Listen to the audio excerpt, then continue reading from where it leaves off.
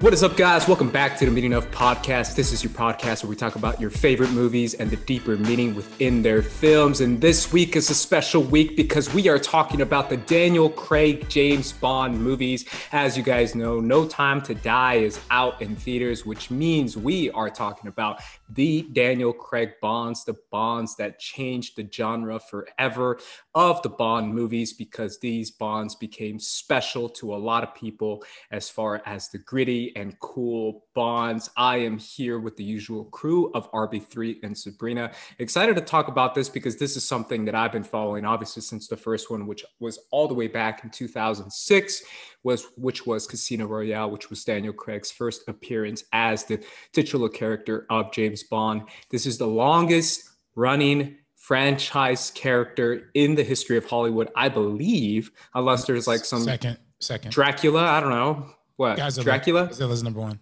Godzilla, sure. Godzilla's number one. Yeah. I was gonna say Dracula or something, but you know, Godzilla's out here doing it for the kaijus. But besides, you know, a giant kaiju, the actual human character would be James Bond, which means it's actually a pretty big deal. So before we get to the Daniel Craig Bond movies, I want to see your Bond fandom. I want to see how you were introduced to the character, what was your first movie, and how you dove into it, and if you're an actual Bond fan or not. And obviously, I got to start with the homegirl herself, Sabrina. Sabrina, tell me about your connection with Bond. Yeah. I have never seen any of the Bond movies besides Daniel Craig. So I'm not super familiar with the character in the franchise in that way.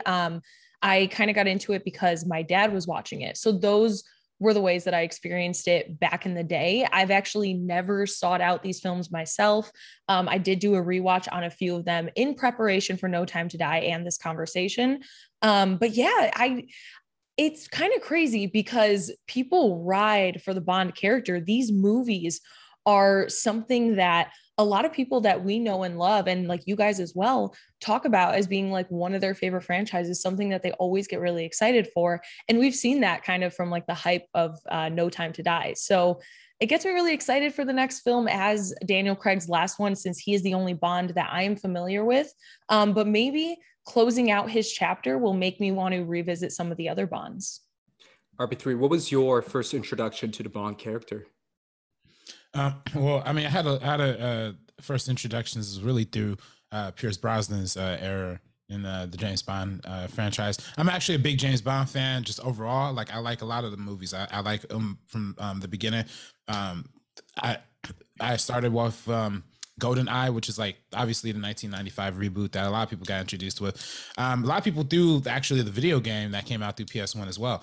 But yeah, that's how I kind of got familiar with Bond and became really, excited when I saw those movies like Rerun on TV, Die Another Day, all the Pierce Brosnan ones. And then eventually I went back when I was my young teens, or 12 or 13, when I was first starting to get my feet wet into like movies and movie franchises, and went back and watched the originals and absolutely fell in love with like the OG Dr. No, Goldfinger, which is my personal favorite out of the OG Sean Connery Bonds.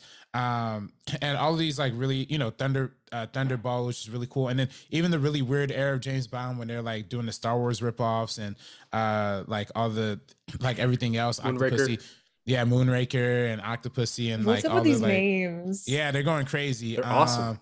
Yeah, I mean, they're awesome. I mean, but that's the thing with this franchise. It's like, also I came to learn as I got older, it's like 50-50. It's like a 50-50 shot. Like sometimes you're gonna get either some really, really gold or magic, or you're gonna get something really trash. And I think personally, I like Craig's Bond. I think his Bond has given us two high marks of the entire Bond franchise and two mid-tier marks. They're not like they're not like the worst movies ever, but they're not great. So he's kind of on that 50-50 wave too, but it's a better 50-50 than when you're looking at like Diamonds Are Forever and then versus like Moonraker, or just these weird like obscure ones that go to like different planets or like different countries and have some sort of stereotypical racism in them, so. Yeah, I mean, obviously, I have a couple questions for you guys as far as where you guys put the Craig movies a little bit later on in the podcast. So I want to save it for that. But yeah, kind of going off what you were saying, RB3, the Bond movies, Sabrina, were always considered to be kind of always tongue in cheek, a little bit more of a guilty pleasure. I would almost consider it to be a little bit like probably the Fast and Furious movies, how people like those nowadays, and how people are like, yeah, it's silly and goofy and fun. But we love, you know, Vin Diesel and the family and all that. And the family in this case was like Bond and the Bond girl and who's he going to hook up with. And that was kind of the joke. The running joke that people knew going into the movie was like, who's going to be the next Bond girl and what's going to happen to her in the movie. Obviously, that's a little bit more high stakes than Vin Diesel saying family and flying off a cliff. But I do feel like that was like audiences were like a part of the experience and the ride. It was more like a ride with the Bond franchise. But in the Bond movies that we see nowadays, which is the Daniel Craig Bond, the producers did want to go a little bit more gritty. I also got introduced RB3 with the Pierce Brosnan because I grew up in that era. That's my era of Bond. The 1995 era, the video game RB3, like you said, GoldenEye, was probably one of the most groundbreaking video games of all time, maybe besides Doom. Shout out to Doom if you know anything about FPS games. Me being the old school Call of Duty homie, I used to play a lot of FPS games, and Doom was kind of one of the first, but Bond really introduced the multiplayer aspect of it all, which is kind of what we see nowadays. A lot of people were introduced to the Pierce Brosnan ones, which were a lot more cheesy.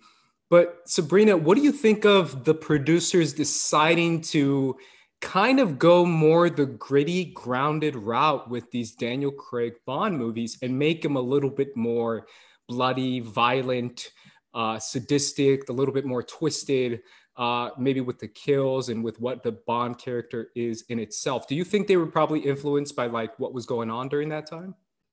Yeah, I definitely think that, you know, a lot of the times when we're looking to our art and we want to kind of use this as escape from like normal life, when you are hitting on some of the ideas and themes in this Bond, making it darker and grittier can kind of have a more serious, like thematic element underneath it rather than having it be a little bit more ridiculous. Like, I'm not familiar with the other ones, so I don't know how much they really took like a pivot with this franchise, but I do like a lot of the directions we got. I think having like the villains, that's something that's a standout. And I know you mentioned earlier about like the Bond girls. And I think that's something that's always turned me off to this franchise because it's the same thing that I said about Fast and Furious. And I was going to mention that earlier. So I love that you brought this up as well. My biggest critique of the Fast and Furious franchise, as fun as it may be, as much as I enjoy a few of the films in that franchise, the way they handle women in that one, other than like two characters, is just kind of off-putting to me. And that's the same thing with Bond, unfortunately. I just feel like the women in these films are seen as so disposable. And even when they die or something happens like that, it's nothing. There's not even a moment for them in like, yo, like rest in peace to this person. We just go on to the next thing. And I know that this is a fast-paced environment. And I know, like, of course, like you can't sit there and like mourn, really. You have something else to do like all the time. But yeah, that's why I don't really get into these as much. So I don't know how much the older ones kind of like handled that. But this was an aspect that I really do not like about these few films. Can I kind of go back to your Fast and Furious comment, Sabrina? Mm-hmm. Do you feel that same way about the Fast and Furious movies you said? Yeah, I talked about it when we did our episode. Okay. I just feel like besides two of the characters, Michelle Rodriguez and stuff, like everybody else is just super disposable. Yes, lots of butt shots. Yeah, exactly. And like Gal Gadot and the one Vin Diesel hooks up with like midway through the franchise, then she ends up dying and they have that kid together. All these characters are just kind of wasted. And that's the same thing that I see with a lot of these Bond girls. And I think, unfortunately, I think really, truly, unfortunately, that proved to continue to be the case, you know, through like a lot of franchises, we've seen evolve over time. And I think the Bond in particular, starting in the 1960s, the source material in and of themselves are some critics of the author have called it like close to like pornographic and like overly sexualized and misogynistic and like overly toxic it is and all that kind of stuff. So the movies, the early movies actually had to scale it back a little bit, but even in scaling it back, it was trash. And so trash that even you're talking about how disposable the women are in these movies. Actually, there's a statistic that 75% of women who Bond sleep with in these movies end up getting killed. So that just is what it is. And 30% of all women characters end up have a chance of being killed in a Bond franchise. So it's definitely a problematic thing. And I think even unfortunately, the Craig Bond movies do have that same trope as well, and I think we're going to break it down a little bit too.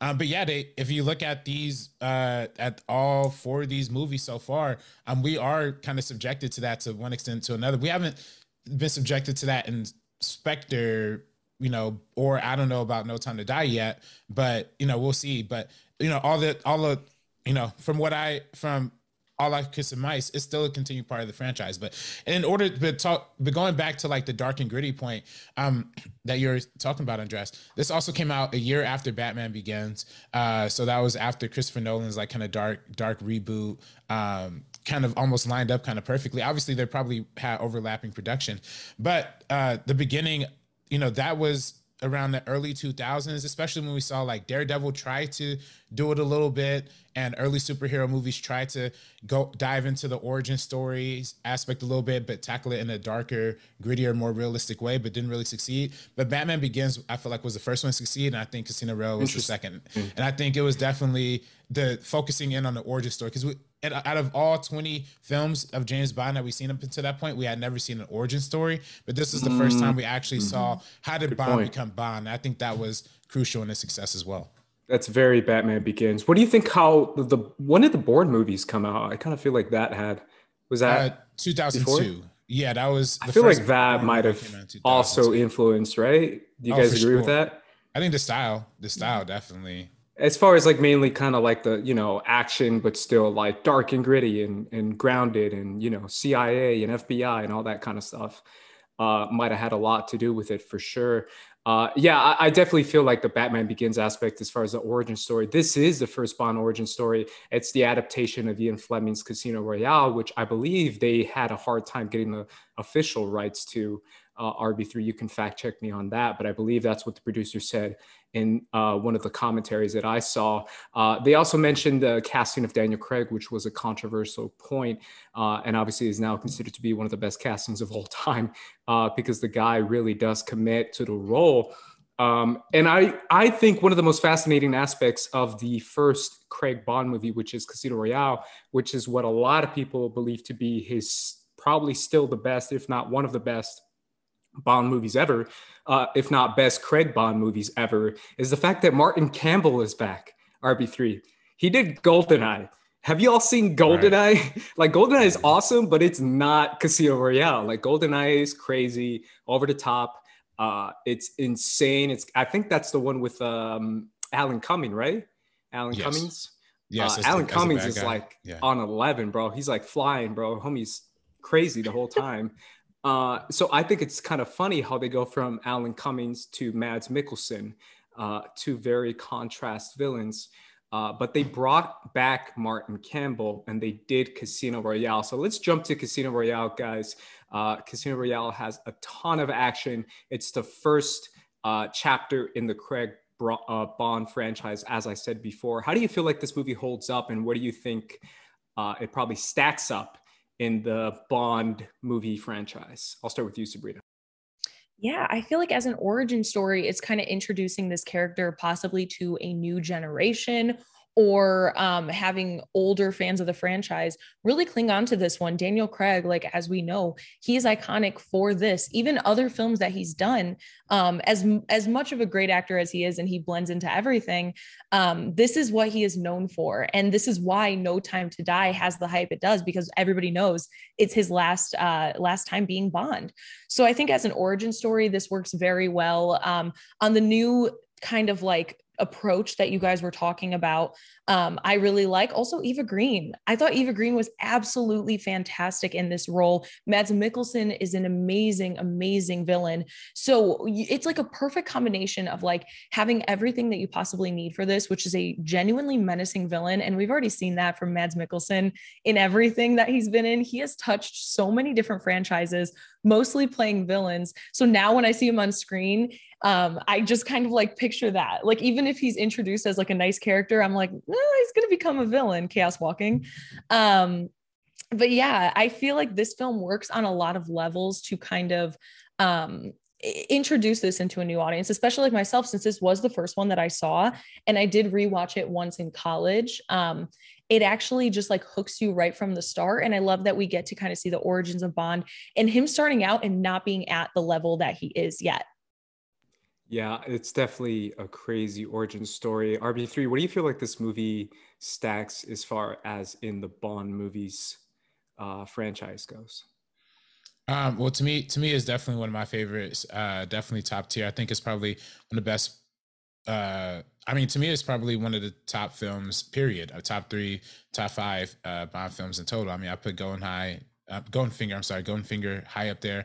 I don't put a lot the Brosnan movies that high up there, but this one is particularly fascinating because, like I said, like you said, Andres, the first this Casino Royale was the first book in the James Bond franchise published by Ian Fleming's, but they couldn't secure the rights to it because it was held by, I guess, the family or something like that. But because so that's why when they started the James Bond franchise way back in the 60s, they actually started with Dr. No. And Dr. No was the fifth book in the series. So when we meet Bond in that movie, he's already chronologically like 5 adventures deep, at least, or this is his fifth adventure. Now, in the books, they give him like a little bit of like self-doubt and a little bit of like not knowing who he is, because like we've seen 5 adventures of him so far and him not doing like necessarily the best. But because it was an introduction to his character and it had to fit into like the 1960s bravado, they gave him like this instant amount of like charisma and masculinity and confidence. And that is something that has been ramped up throughout the Bond franchise, but I think in this movie is fascinating seeing it ramped up to like level 10, but also like seeing the consequences of that as well. And I think that's like what ultimately makes this movie stand out and one of the most like complex Bond examinations, because he is tricky. You see him in the first intro fight, where in the first intro chase scene where he's going after the after the African dude, and he has to protect the guy, has to not kill the guy because he has the information. But when he's faced against the choice of having like all these guys lined up, ready to shoot him, he just shoots him and shoots everybody else, or explodes everybody else and just ducks out of there. Like his choice is just to be as brutal and as egomaniac as possible and just roll. But then by the end of the film, and by the time he falls in love and learning that his choices up to this point has gotten him to a place where he's vulnerable and ends up, losing his love, that ultimately forces him to question that and have like an extra level of self-doubt. So I think it does a really good job of giving you a full origin story from top to bottom, while also recontextualizing the character of James Bond in a completely significant way. Yeah, it definitely shows you how Bond, if he was placed in the same position in real life, that's always what I kind of liked about Casino Royale, was that in real life, Bond would be basically a sociopath. Like he would be crazy. Like he'd be out there killing people. And he does in this movie. Like he kills homeboy in an art museum, like, and then pats him on the cheek. Like he's like, good try, baby.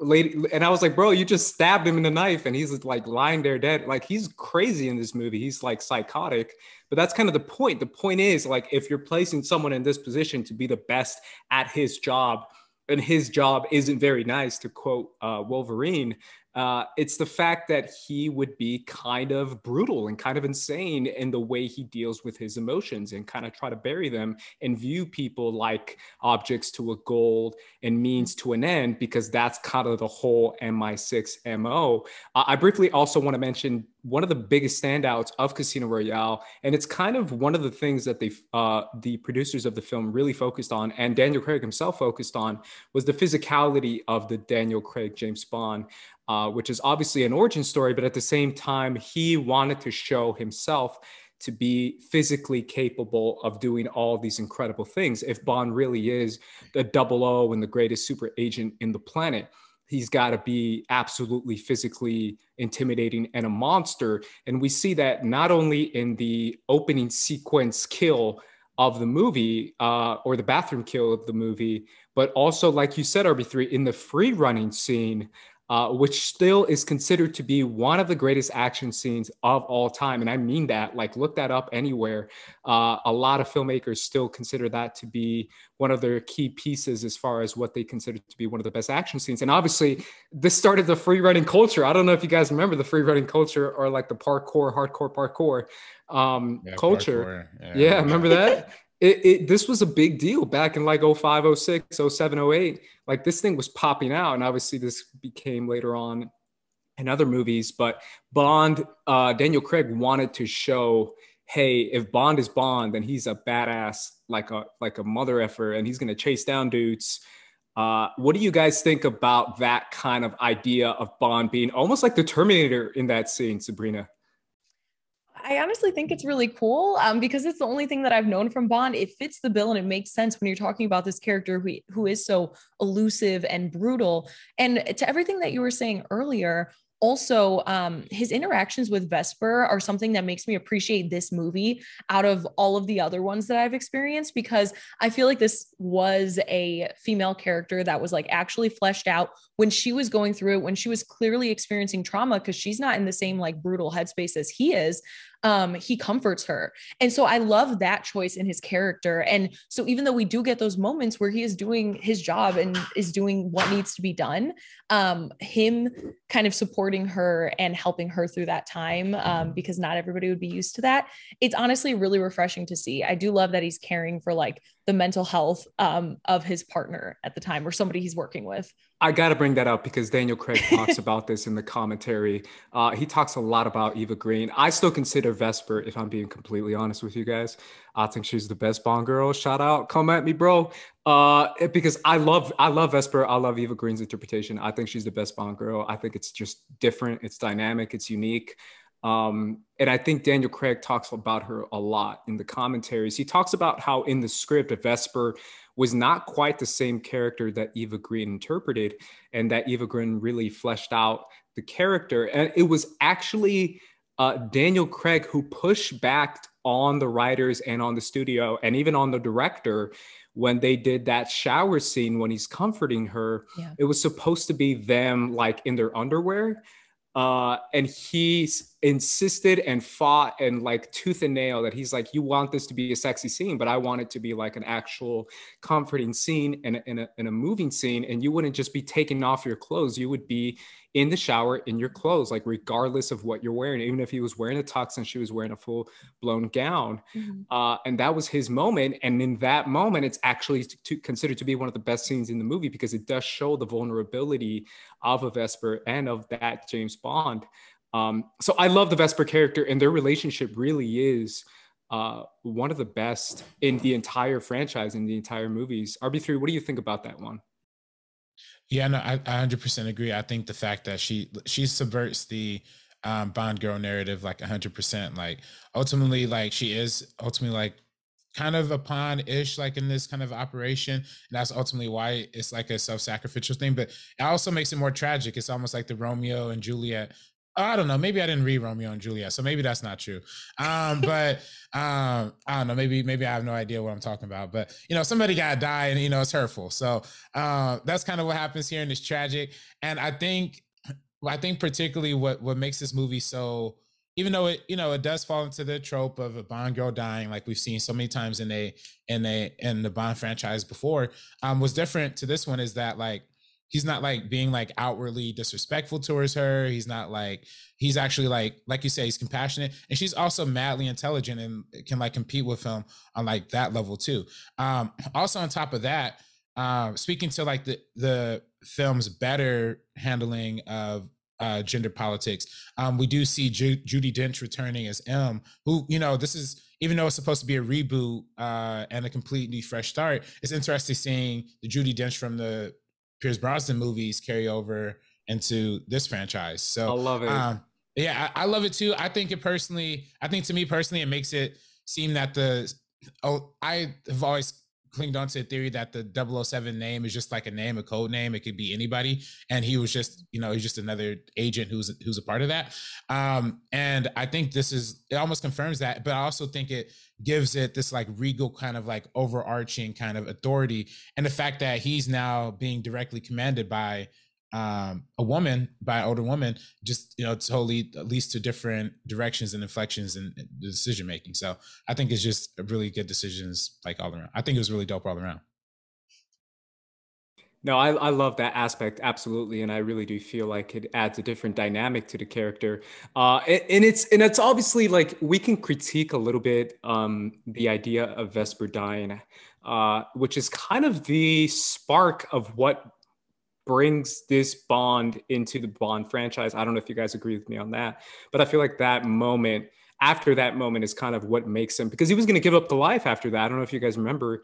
I don't know how recently you rewatched this movie, but he said he was going to give up his not Bond, 00 status after and just run away with Vesper until obviously the whole betrayal scene happened and she died.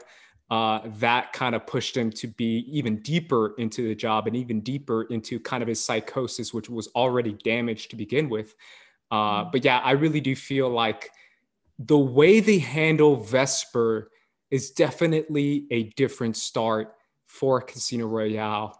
And the way they handled Judi Dench, the way she kind of like schools Bond in that one scene is definitely a different dynamic as well. What's another standout scene or moment for you in Casino Royale, Sabrina? Honestly, I feel like just through like the score, I feel like the score throughout this entire film and like the direction just makes this really exciting. Mads Mikkelsen, his introduction, and of course like the scenes like at the casino and things like that, just their presence on screen, I feel like all the performances lended themselves really well. So I'd say maybe that scene would be my favorite, besides Vesper and Bond in the shower, which I didn't know about the underwear thing. Can you believe that? Daniel Craig was like literally like he said like he was upset. He was like really mad about them being like, no, it's gonna be you guys, you're gonna be all naked and crap, and it's gonna be. And he's like, dude, this is a vulnerable moment. I think it's so much more intimate to have them be wearing clothes rather than not. Honestly, like I feel like it's way more powerful and impactful as an audience member to see it like that. And it's a great scene. And yeah, so I would say that's my favorite, but we already talked about that. So then the casino scene. How about you, RB3? What's one of your favorite ones that we haven't mentioned yet? Well, yeah, I mean, Sabrina was just mentioned. Well, I was going to mention the casino scene as well. I think that's one of the most. I think it's great seeing the physicality and the brutalness of Bond, but it's also great seeing like decision making and the cunningness and how he's able to keep up with Mads Mikkelsen's kind of like intro weaving, trying to keep up with the poker game at the same time. Like, there's so many brilliant like slow edits that like kind of like keep you on the edge of your seat throughout that entire thing. It's like kind of like the cat and mouse game, like happening right in front of you, so. Yeah, it's really interesting because obviously we see the idea of making an entire Bond movie, the highest stakes Bond movie ever. And it's literally them just staring at each other, trying to read each other, which I think is kind of funny. I think there's a lot of fun lines in this movie too. Obviously the whole, I'm the money, every penny of it line. With Vesper on the train, which was actually the screen test. They showed that screen test, by the way, in that little mini doc I saw on Apple. That was a screen test that they used, obviously with the different actress. I think she was just a stand-in for any Bond. I think that was one of the best moments. I think the action scenes are definitely one of the biggest standouts of this movie as well. I love the terrorist airport scene. I think that's one of the best scenes. When he's chasing down the terrorists at the airport with the oil rigger and they're going to crash it into the plane and he places that little bomb on his belt. I think that's cool.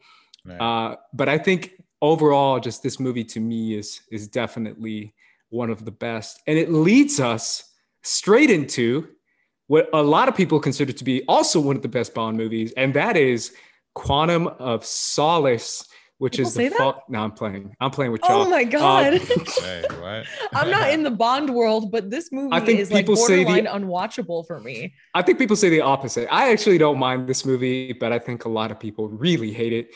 RB3, I just got to get your thoughts on this movie, man. Are you team Quantum of Solace? Yes or no? I'm not necessarily team Quantum of Solace. I mean, I really didn't like it when it first came out.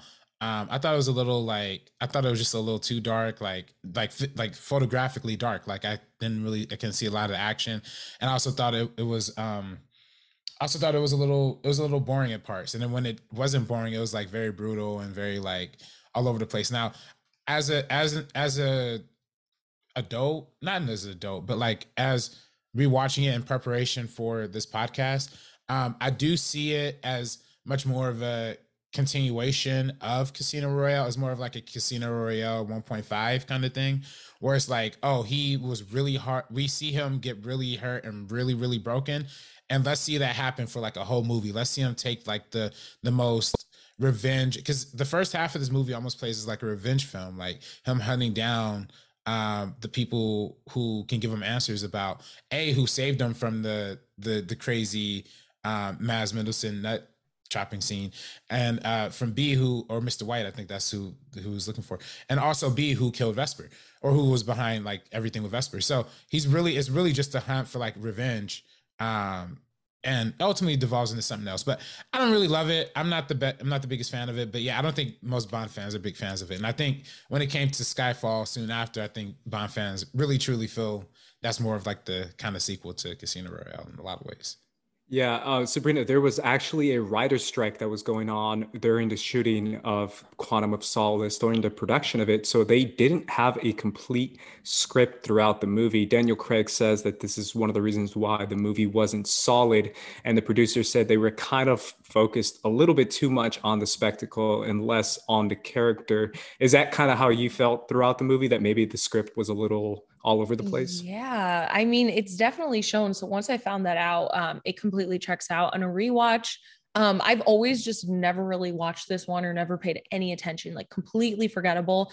But for me, it was like kind of unwatchable.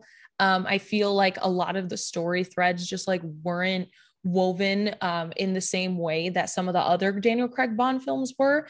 I really did like the actress who played Camille. I thought she was really great, honestly. Like, I think she did a really great job, but this one is just so skippable for me. I feel like it doesn't even do anything to exactly what RB3 said with the 1.5. It doesn't do anything to really lead the franchise or like this set of films in a particular direction. I think you could skip over it and you won't really be missing too much. There's not really a lot of like memorable moments or things like that, in my opinion. So yeah, I think this one out of all of them is probably my least favorite. I think that's very, very fair to say, for sure. Some other comments that Daniel Craig was saying throughout this movie. He said that throughout the shooting of this movie, he definitely wanted to do as many, if not all, the stunts possible, which ended up making him pretty sore and pretty hurt throughout the shooting production of this movie, which he said later on really affected him. It also affected him mentally. He said afterwards, he said he was a little bit overwhelmed throughout the whole production of it, which obviously gave us this break and this gap between the next film. And obviously, guys, I am so excited to talk more about the Craig Bond franchise with you guys. So make sure you guys stick around, because after the break, we're going to be talking about the other films, which is Skyfall and Spectre. So make sure you guys stick around. We're also going to talk about our favorite Bond moments, our ranking of the Bond films, and obviously how we feel about the Craig Bond franchise within itself. So make sure you guys stick around after the break. This ain't funny, so don't you dare laugh. With the 4/5 divide you in half. Exclusively on First Cut. Star Wars Visions is finally here, guys. And I gotta be honest, I'm kind of blown away. Now, for anyone who knows me even just a little bit, you will know my love of anime and how I've always felt like this medium has an incredible impact on audiences. And my Star Wars connection is also well documented. So this felt like a match made in heaven. Something so specifically tailored towards my interest that it's almost comical. This is like some Gotenks level of like a perfect fusion. So now, come along, children. Now we're going to have a little music.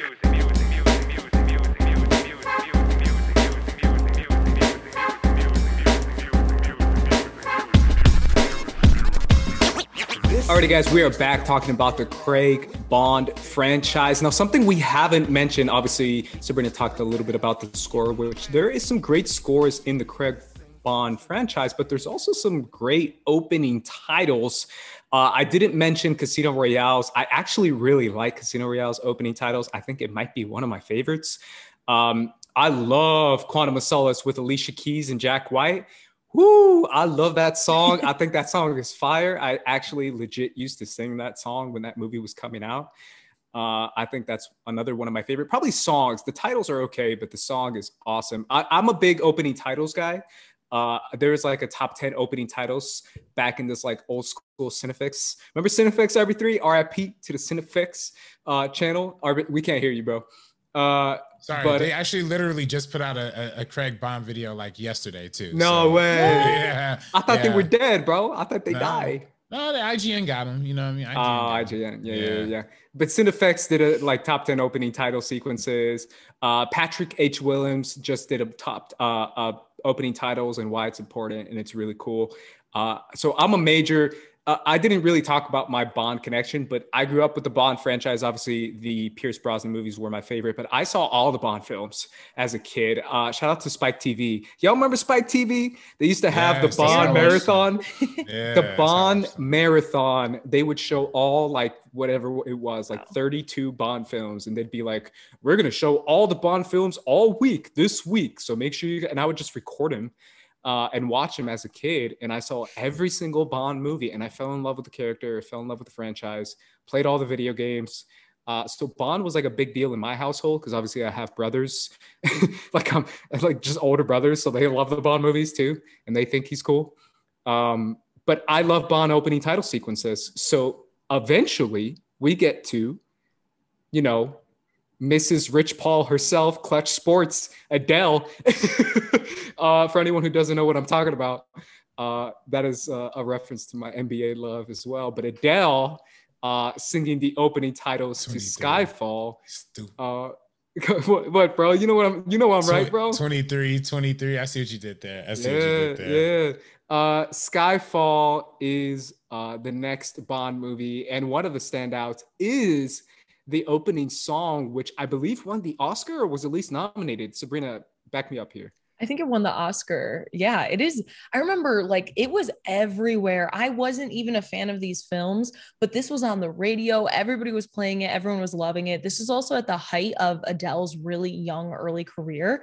And I mean, it's a banger. Like you are feeling everything with her voice. She is so talented. So yeah, I think this is definitely my favorite song out of all the ones we've gotten so far. Of course, we haven't seen Billie Eilish's in the context of the film yet. So I'm excited for that. Dude, just the opening when she's like, "This is the end." I was like, oh, damn. And he gets like sucked into, obviously you see that when he's falling into the water and homie gets sucked in.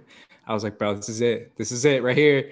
Yeah, you're right. This was like one of the first times where they like released the song and the song became popular before the movie came out. That was happening like obviously in the 90s too. They would do that a ton of times in the 90s before the movie comes out. You have like a major hit single off the movie. But like, this I was don't want like, to miss a thing from Armageddon. Yeah. That's exactly what I was saying. But I do feel like that is a big Bond thing because the Bond songs, obviously, shout out to, I believe Paul McCartney had one. Live and Let Die was one. There was a couple others. Obviously, Diamonds Are Forever. Well, yeah. And then, I mean, and also we shout out Diamonds Are Forever. Shout out Shirley Bassey, who did 3 Bond songs in total, including the original, which is my second favorite Bond song, Goldfinger. Actually might be my favorite. Goldfinger, but that was incredible. It might be my favorite. But that was actually the first one to like hit the pop charts. Like it reached number 8 on the Billboard Hot 100 and 21st. But then Adele's ended up being the first to hit number 1 in the charts, and ultimately ended up being the first one to win an Academy Award. So, and obviously the homie Sam Smith winning an Oscar for that Baron Spector. The only homie who liked that song is right here. I like that song. I rock with it, and I like Billie Eilish's song too. I like Billie Eilish's a lot. I was like, yo, this is dope. This is dope. You can't? This is dope. You don't, Billie you don't Eilish mess is with Billy dope. like that? Nah, it's way too sad. It's too dour. It's too sad That's to what me. It's Skyfall like is. Skyfall is super quiet. sad. Yeah, I know, It's but so quiet and sad. but you get Adele's like she's like ripping through it. You know what I mean? Like it's sad, but she's ripping. And then no offense to Billy, but she's not a ripper. You know what I mean? She's quiet, but she'll give you that. I'm sad, Bond is sad. You know what I mean? I'm like, But Bond dang, is this sad, like, bro. He can't be happy. He's like going through some stuff, bro. I Yeah, get it. he He's really real is. sad. Especially. Yeah. Oh, I'm sorry. You said something. Oh no, I was saying, especially now when we're seeing him, like that's why I'm like, I don't know in the context of the film yet with that opener. I hope it's going to be that like cinematic moment. It's not on its own the way that Adele's is. Adele's transports you right into this opening of this film. That opening. Let's talk about it. Yeah. The Skyfall opening, obviously we'll get to the Spectre opening, which is also incredible. But the Skyfall opening is phenomenal. We get that chase. We get the scene with Moneypenny. Shout out to Naomi Harris playing her. And we get obviously the quote unquote death of Bond, which leads us right into Adele as he falls into the water and gets sucked into the water and gets sucked into an Adele music video. It really is incredible. I don't know if you guys have rewatched it recently, but it's phenomenal. I think it holds up incredibly. What do you think of that opening of Skyfall and how it introduces the character of Bond, Sabrina? Oh, I thought it was fire. I think that this one is definitely my favorite. I also think Skyfall might be my favorite Bond movie just in general, even though obviously out of only the few that I've seen, but even though I have so many issues with this movie at the same time, it's like it's one of these things where I appreciate it for so many aspects, and then there's just so many little detriments within the film that just bother me and something that I can't get over, even though I know it's not the core focus of the film. But love the intro, love Adele's song, like I said earlier. Yeah, obviously, we have to talk about Skyfall's success, RB3. Skyfall is the biggest Bond movie of all time, being the only $1 billion Bond movie. It is also, I believe, the highest rated Bond movie as far as critics-wise. It is one of the highest reviewed Bond movies, at least in recent memory that I remember. As far as critics reviewing it. So it made $1 billion. It made huge money opening weekend, and it's considered to be one of the best opening Bond songs, and it's considered to be one of the best opening Bond performances from Daniel Craig. What do you think about Skyfall as a whole, RB3? Well, Skyfall to me is also my favorite James Bond movie. Like y'all said, it won an incredible amount. It made an incredible amount of money. It won an incredible amount of awards. It actually won 2 Academy Awards, making it the most winning James Bond movie ever. And it was nominated for 3 more, including Best Cinematography, which I think also we got to talk about too. Is Roger Deakins excellent? Deakins. Yep. Oh my God. The Mendes, color grading in this movie is insane, bro. It's insane. Right. And I think that's, everything from the style to the sophistication. I think they really took this movie a lot more seriously and elevated in a lot of ways. We talked about it a little bit in our Sam Mendes episode, Sabrina, but how much of like a classy kind of, elevated filmmaker he is stepping into the James Bond franchise. He both gives it a little bit of like a more classic air to it, but also gets like introspective and like just the right ways. Like, it focuses on, like you said, the death of Bond, the rebirth of Bond, how old he is, like being an aging hero. And, and we're really falling into that trend now, especially we see like Denzel and like Arnold still doing like these old movies. So like Bond is like definitely Ben Affleck's Batman. Being like that older Logan. Grizzled hero. Logan. Exactly. Oh, Logan. Exactly. And I think they're playing into that. And I also think, as much as I think Sam Mendes is denied and a bunch of people behind that has denied it, you can't deny that it's not like directly influenced by The Dark Knight, like from beat by beat, it's pretty much the exact same movie. They go to China, he's coming out of retirement. He's not doing too well. He goes to China. He picks up a dude. He goes to China. No, he does. They go to China almost at the 40-minute mark in both movies. And then they come back and then China scene's great though. The bad guy they get the bad guy gets locked up in jail. Bad guy ends up killing the girlfriend. Like it was almost beat by beat like The Dark Knight. But that being said, I still think it's a great movie. Also, it won the BFA, the British Film Award Academy Award or whatever for like best British film, which is like remarkable. That's pretty remarkable too. So it has a lot of critical acclaim. I think deservedly so. I love this movie. Yeah, and I think the actors that are attached, we're talking about Roger Deakins and Sam Mendes, like, of course, but in like Naomi Harris, we have Javier Bardem. There's so many really like key players in this film that make everything work the way that it does. Even Q, I love the actor that played Q, and I know that's an iconic character that I'm not familiar with, but this being my first introduction, I think they did an amazing job of presenting that. And again, having this villain that is kind of in the same type of like headspace as Bond, just like tortured, grizzled, like seeking out like revenge, which like Bond has been kind of doing throughout this franchise before. And of course, when you're in this business, when you are a spy, first of all, which seems so exhausting, like you can't sleep, you can't do anything. Every time he's hooking up with a woman, every time he's hooking up with somebody, I'm just like, how do you even have time to like do that with everything that's going on?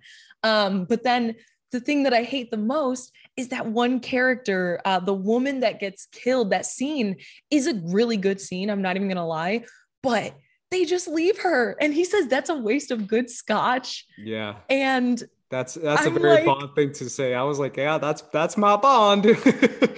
As soon as I saw that in the theater, I was like, that's my Jimmy Bond. Not even acknowledging shout out to Jimmy B. The woman he's hooking up with just gets murdered in front of him, and that's the line he chooses, and she's just like completely ignored. So again, just how disposable this is. And yeah, so that's my biggest issue, even though out of all the films, I think I do like this one the most. Well, if you put that scene in context, though, that's a scene where Javier Bardem's character, who is obviously revealed to be one of the agents that he was a part of, kind of goes, he tests Bond as far as like his sadistic nature, and he wants to like you're right, RB3, this really is like Batman Joker. He's like, you're crazy like me, you're a freak like me, and Bond's kind of like, yeah, I am, bro, like that's a waste of whatever he says, like waste of scotch. It's a waste of good scotch, because it was like 50 years aged Macallan, which like I've had that before. I'm like, it is good, but that's what he wanted to prove. He wanted to prove that Bond deep down inside is kind of a psycho. And he proved it. He was like, yeah, bro, I am a psycho. Like, I don't care.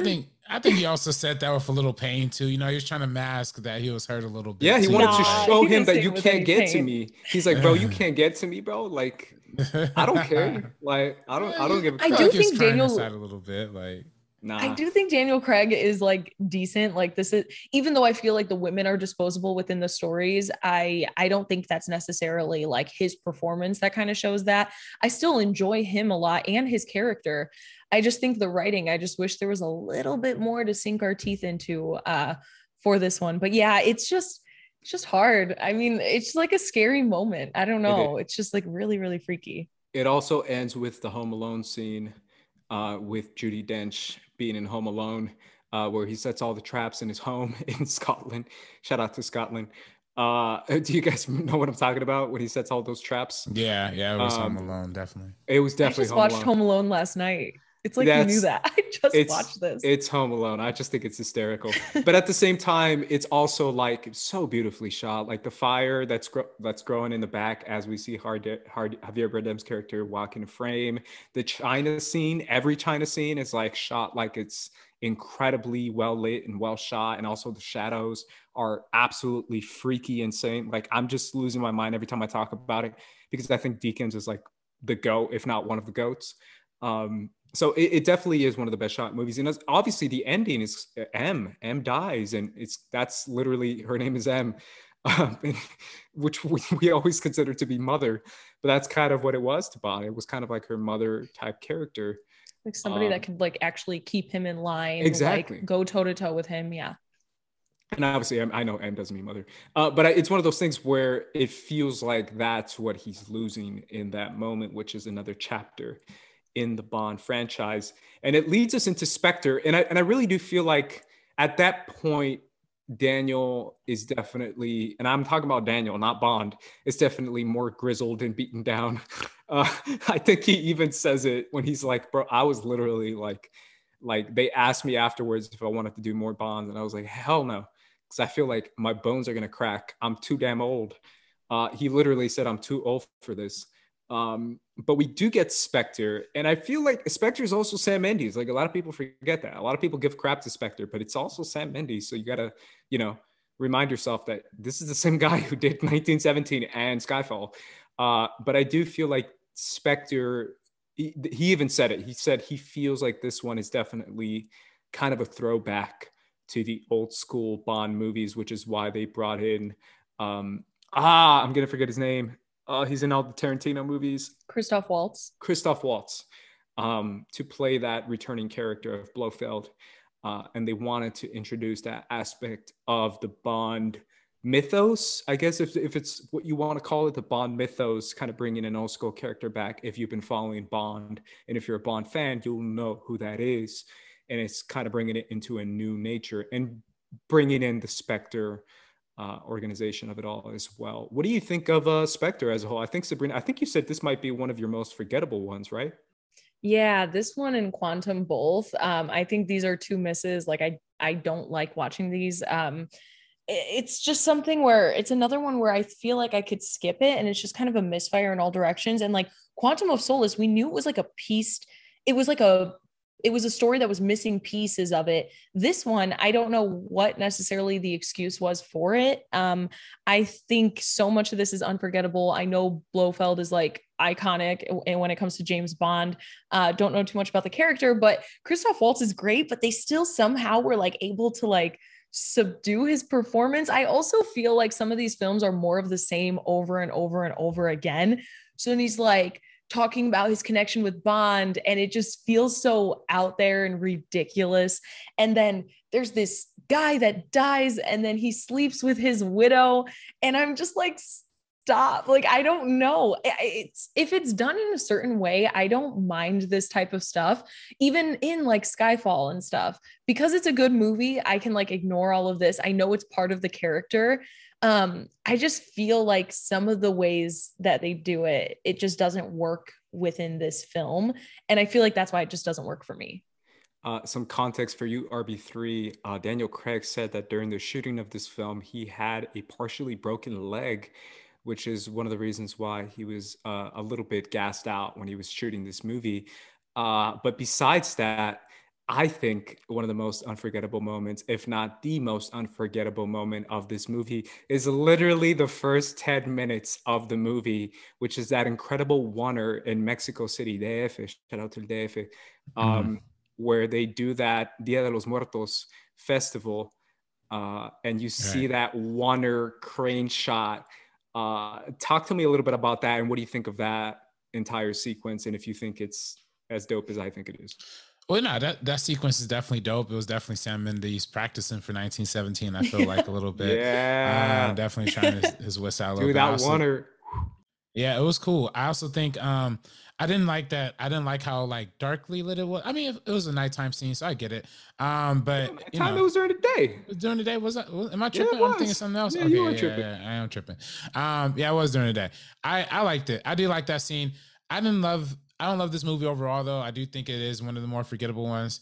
Yeah, I don't know why I thought it was at night for some reason, but I the one that scene stand out, and also, of course, gotta give shout outs to the fact that this movie has the largest explosion in movie history. Yeah. It's actually kind of crazy. At the end, at the end when they blow up Blofeld's lab or whatever, and you just get that one wide shot of them looking back and seeing that explosion happen. I don't know how many cameras they had rolling. I don't know what kind of thing they had going, if they had like a backup plan or a plan B, or what if they lost the footage or something. But whatever happened, more power to them. I'm so happy that it played out. That was a dope explosion. So those are the two things I remember about this movie. I feel like that's always the idea of Bond, is like they want to have the biggest thing ever. The producers are really keen on that. I know that's what they love. They love spectacle. And they really talked about that, especially for Spectre. They said they wanted to have like over the top spectacle. And I feel like we definitely got that, especially with that oneer shot in the beginning with Mexico City, like I mentioned before. But I also think they got that with the Batista fight. Shout out to Batista, the boy. That was a dope fight. I think that's a dope fight. I think it holds up. You don't think it's a dope fight? It's a cool fight. I hate that they didn't give him any lines to say in this movie, though. Like that was the most trash thing ever. Like we know Dave Bautista's like a good actor. Like Mm-hmm. at that point, we had known. We've seen Guardians. We haven't seen Blade Runner yet. Blade Runner. I was gonna say Blade Runner is a little bit after. Yeah, but still, like we know he's a good actor. Like he could do more than just like be the tough guy. Like that's stereotypical Bond too. That's very like 1960s, 1970s. He's like Jaws.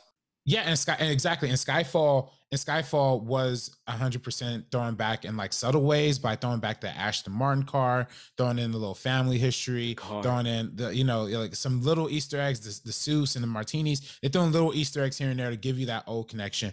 But this one literally was trying to make you feel like you're watching a 1970s movie with like 2020 or 2017 cameras or whatever. So I didn't like that aspect of it. Yeah, and like Blofeld being like, actually, everything was kind of me. And it's just like these stories, it just feels like they're not unfolding organically or that there's any like rational like reasoning behind these decisions. It's just like, here, we got to throw it back a little bit. Some people love this character. Now, everything to make him sinister, everything was actually his fault that we've seen throughout this franchise so far. And it's like, I don't know, it didn't work. Yeah, I really do feel like overall, I think they both agreed that they wanted to do something a little bit more personal to kind of close out the franchise, which is why they didn't want Spectre to be the last one, and which is why they kept asking Daniel Craig to come back for another. But I think overall in the franchise, where would you guys rank the Craig Bond films? I'll start with you, Sabrina. I would do Skyfall as number one. Casino Royale would be just under, actually. Yeah, okay, I'll stick with this. I'll say Skyfall number one, Casino Royale just underneath it. I feel like any day you ask me, they might be able to switch. And then a large margin and Quantum of Solace and then Spectre, I think. How about you, RB3? Yeah, I mean, I'll be very similar. I'll probably go Skyfall as well as my number one, and also very, very close number two, Casino Royale as well. That's just like, they can flip back and forth for me sometimes, but at the end of the day, I do love Skyfall, and I think it's just like a really amazing movie just on its own, like outside being Bond. And also, yeah, I will go like a wide margin.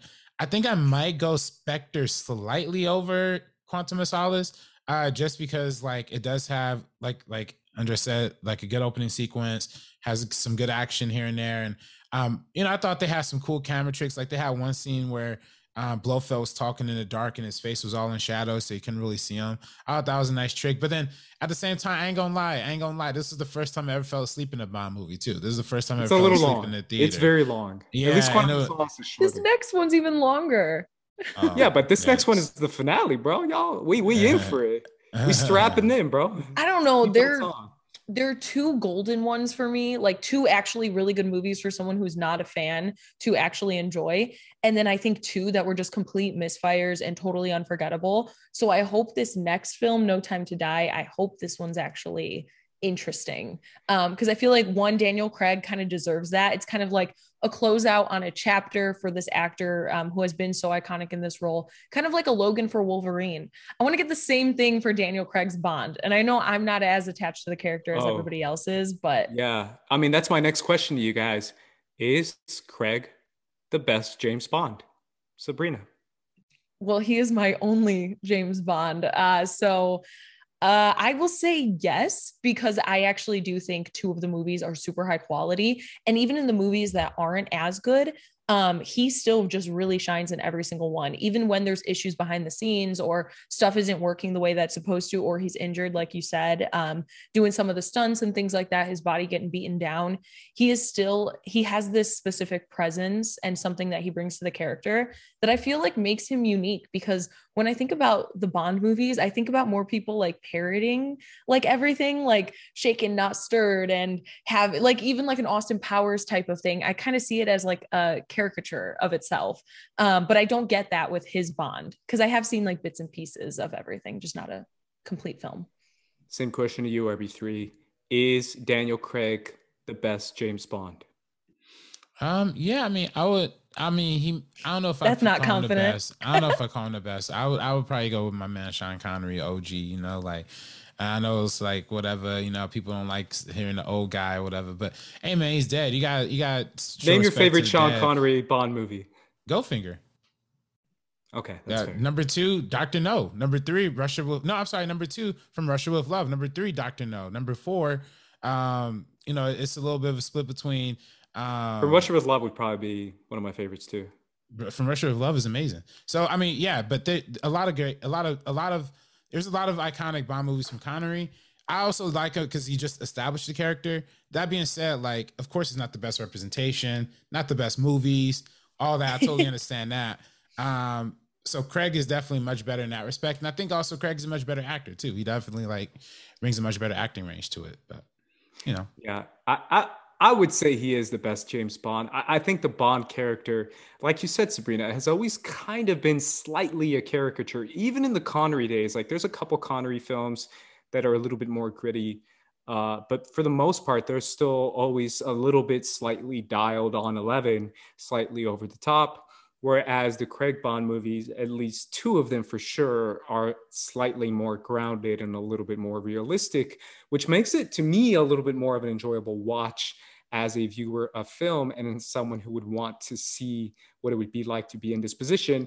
And what it would be like to be in this position would be that it would suck.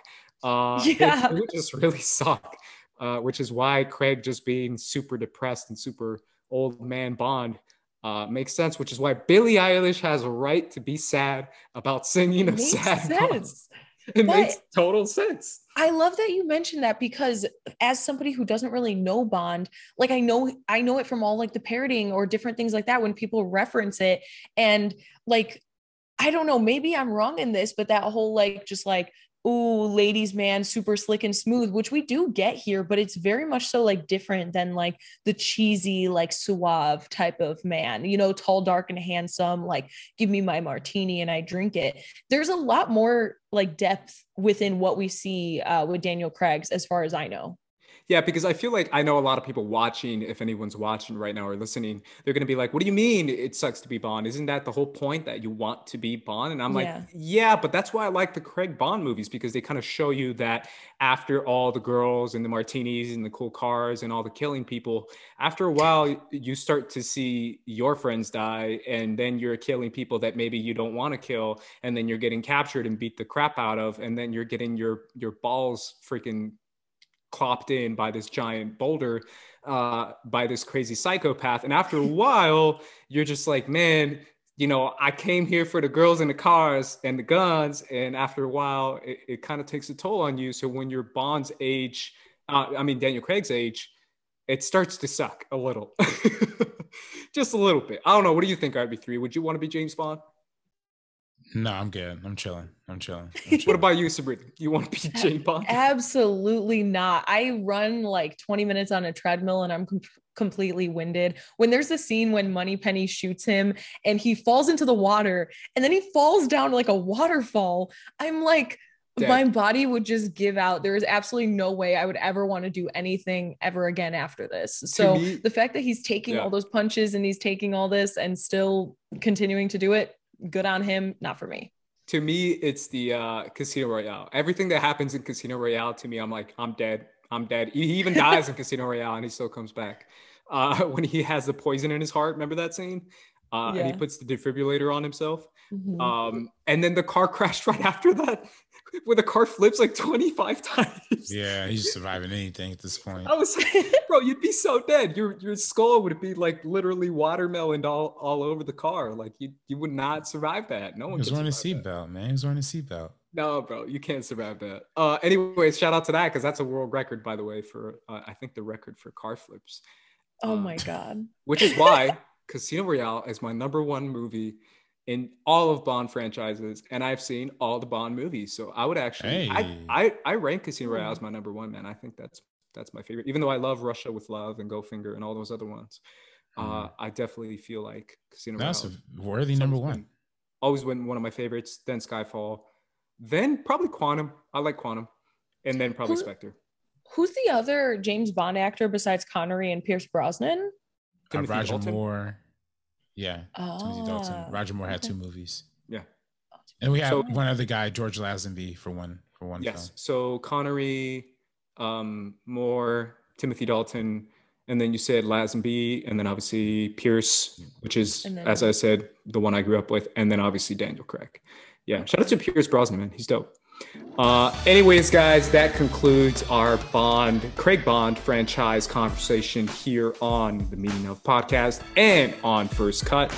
If you enjoyed that conversation, let us know in the comments down below. Subscribe to First Cut if you haven't done so. Also follow the Meaning Of on all the platforms for your podcast, such as Spotify or Apple or anywhere else you get your podcast. Make sure you guys follow the crew. Sabrina, where can everyone follow you? You guys can follow me on Twitter and Instagram at Sabrina X Monica, also on Twitter at Sabrina on Film. RB3. Follow me on Twitter and Instagram at Director RB3. You can follow me at Squad Leader Race, guys. And obviously follow us at First Cut TMO. Make sure you keep following this channel, this network, this podcast for more of your movie news and goodies, all coming to you this way. So make sure you guys do that. Make sure you guys share and like and do all the good stuff that helps us out, because it really is helpful. But either way, guys, for the Meaning Of podcast and the Meaning Of crew, we're peacing out. Peace.